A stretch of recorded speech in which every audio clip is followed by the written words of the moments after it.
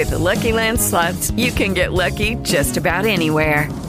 This is your captain speaking. We've got clear runway and the weather's fine, but we're just going to circle up here a while and get lucky. No, nothing like that. It's just these cash prizes add up quick. So I suggest you sit back, keep your tray table upright, and start getting lucky.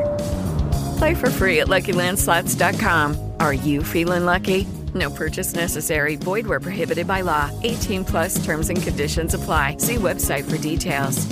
Hello, it is Ryan, and we could all use an extra bright spot in our day, couldn't we? Just to make up for things like sitting in traffic, doing the dishes, counting your steps, all the mundane stuff. That is why I'm such a big fan of Chumba Casino. Chumba Casino has all your favorite social casino-style games that you can play for free anytime, anywhere with daily bonuses. That should brighten your day a little.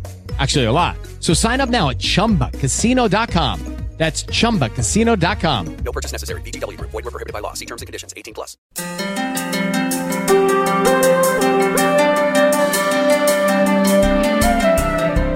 Late Night Health continues with Dr. Lily Rosenthal. She's a DO. She is a physical med doctor, and she has got a really interesting topic here, and that is pain meds. Or the price of pain and pain meds is outrageous, but even using over-the-counter pain meds can lead to addiction. Dr. Rosenthal, thanks for joining us here on Late Night Health. Thank you for having me. Is it true that if I occasionally use, say, Tylenol or an Advil or a generic of those two drugs, that I could get hooked, or that my body will react and I'll need more and more to get the same relief? Well, I'm not too sure if the physiology supports that, but it's really the behavior which I'm not really promoting for people to be, just medicating themselves with pharmacological chemical Band-Aids. There's much better ways to be controlling pain, more sort of in the lifestyle realm and non-pharmacologic. So, we have a huge problem in our country, as your listeners are probably aware, of being addicted to more prescription pain medications, the OxyContins, the oxycodones, the fentanyl. These are really very addictive and dangerous medications. But you're right, even the over-the-counter Advil, Aleve, Tylenol, they do not come without side effects and risks. I mean, I know... So not always the first... Yeah, sorry. Yeah, I was thinking of acetaminophen has been linked to, I think, liver problems, and especially if you have even a little bit of alcohol occasionally. I mean... Absolutely. There are, people seem to think you can walk into your local pharmacy and buy something over the counter without a doctor's prescription, and it's going to be totally safe, which is totally untrue. So there are side effects with those little white pills and little capsules that we take. Liver problems with acetaminophen is not a small risk. So, again, there are much better options than sort of just taking a pill for an ill, as we say. It's not really changing the root cause of the pain. It's just, taking something that might give you some immediate relief, but not really solving a problem. My grandmother, when we didn't feel well, would make us chicken soup. Is that something that... Well, you're laughing at me. Yeah, and it was great, good, right? Right? Never cared much for, down to the matzo balls. My question is, this was an old-time remedy. I mean, she had a couple of things that she would give us if we didn't feel well, and that was one of them. Does chicken soup make you feel better? Can it get rid of a headache or make your back feel better? Chicken soup is really comforting. It's really good. Actually, there's a lot of good studies on this, and elegant scientific studies that do support chicken soup for the common cold, and, maybe staving off a flu. But as far as pain, I don't really know. It could be comforting. There are better options for pain control and pain relief. Well, I know that chicken soup. Yeah? I'm looking for something to eat to get rid of that headache, for example.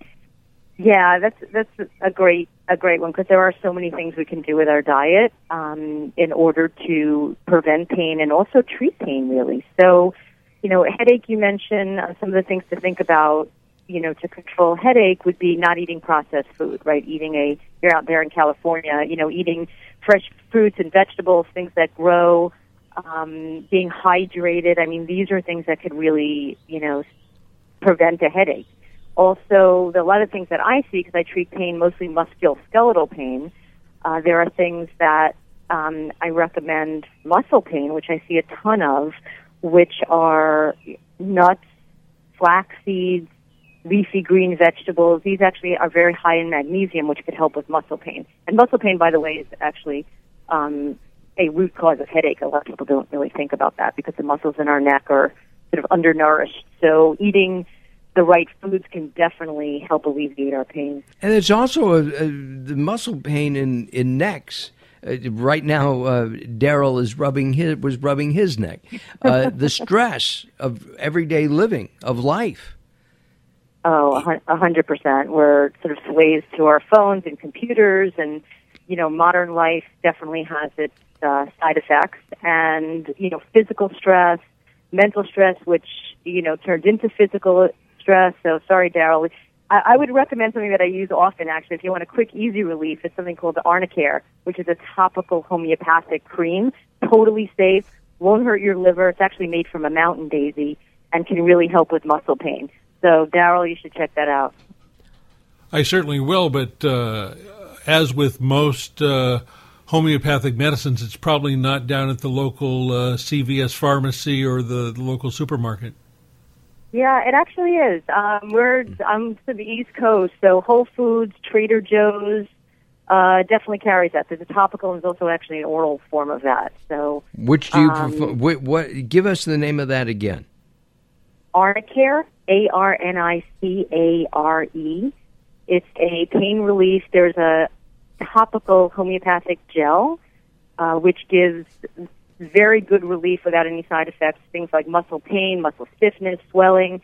There's also an oral form, which you take under the tongue, little white pellets. A sublingual. And sublingual, exactly. Sublingual, which is more for sort of all-over body pain. So both I recommend, much safer, much more effective than Tylenol and Advil. And what about the topicals that have menthol in them that heat up? Yeah, so a lot of people don't like I prefer Arnicare. That's my go-to. A lot of people don't really like the smell of the menthol, and the menthol really doesn't, some people like it, but, a lot of people prefer sort of an odorless, colorless, and something that works to actually work with the body's natural healing capacity. So I'm an Arnicare fan. Okay, got it. Talking about the American diet and how that affects pain, can eating the American diet, the fast food stuff, can that actually cause pain and in addition to not being overall healthy for you? 100%. Actually, the sort of overall American diet, which I don't really subscribe to or eat myself, I try to eat like a European peasant. I know it sounds funny, but things that are simple, things that grow, things that are not processed.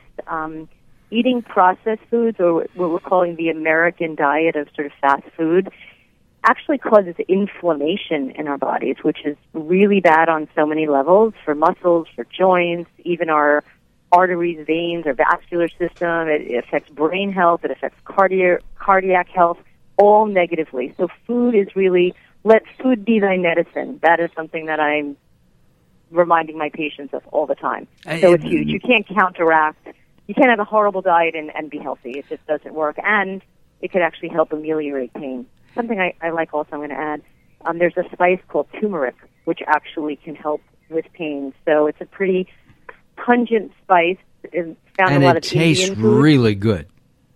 It tastes really good. Some people like it. It's pretty polarized spice, but it's really, really good for keeping inflammation down in the body. So I'm glad you like it. Yeah, no, I really love it. Is it as effective in a pill as it is sprinkling it on your cauliflower in an Indian restaurant? Yeah, that's a great question. I don't know how often we all go to Indian restaurants, although we should, and sprinkle it on our cauliflower, but that's sort of a not everyday occurrence. So I recommend that people can, yes, take the pill in a tablet, Or if they do like the flavor like you do and like I do, I actually put it in tea, which I really like. I'll sprinkle a teaspoon of turmeric in like peach tea, and it's pretty delightful, actually. What kind of tea? I'm trying to get a taste sensation going here in my mouth. I mean, just any kind of tea? Green tea? Green tea would be great, lots of antioxidants. Some people don't know that green tea has some caffeine, so if you're having trouble sleeping, maybe not green tea at night. But sure, green tea and turmeric. I like it with I like spicy tea, so even just a chai tea bag, add a little bit of turmeric. Also hibiscus tea. I've been putting it in hibiscus with a little bit of honey. I wouldn't call that spicy. I would call that odoriferous. Hibiscus tea. You're the boss. Got we'll it. Our guest is Dr. Lily Rosenthal. She's a DO, a board-certified physical medicine and rehab physician in New York, and we are talking about the price of pain, and we're talking about different routes to alleviate pain throughout the body. Coming up in just a few minutes, Robert Clancy will be joining us and talking to us about superheroes as he dressed up as Spider-Man recently in a New York hospital for kids, and we'll be talking with him in just a little bit. Doctors of DOs have a little bit different training than MDs, but they're pretty much they become pretty much the same over the years. You have an alternative point of view, do you not? I do. I don't really know why I do, because I think I just practice good, sensible medicine. DOs have a bit of a different philosophy, and they are indeed parallel forms of training. So there are MD institutions for medical school as well as DOs. And we, as DOs, we really subscribe to that the body has natural healing capacities.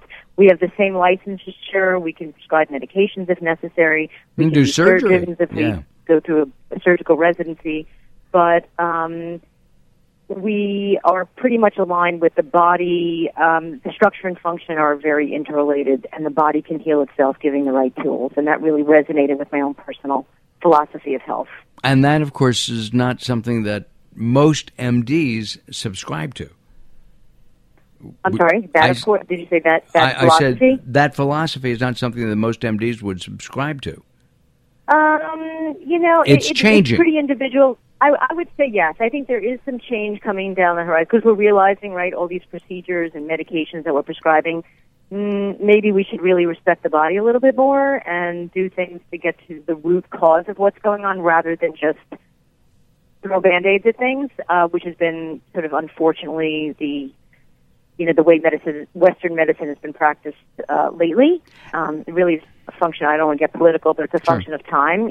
We've had more time to sort of uncover the root cause of what's going on. Oh, we can be political. We can talk about insurance companies. We'll do that next time, I promise. Great. When you come back, we'll talk about your feelings on that. What about the fact that doctors overprescribe for two reasons, in my opinion? One, the patient says, "Doc, whatever it was you gave me last week doesn't help. I need something stronger." That's one. And two, because of that time frame, that 6 minutes that they get to spend with the patient, it's just easier to say, "Here, take something." Yeah, we have less than a minute.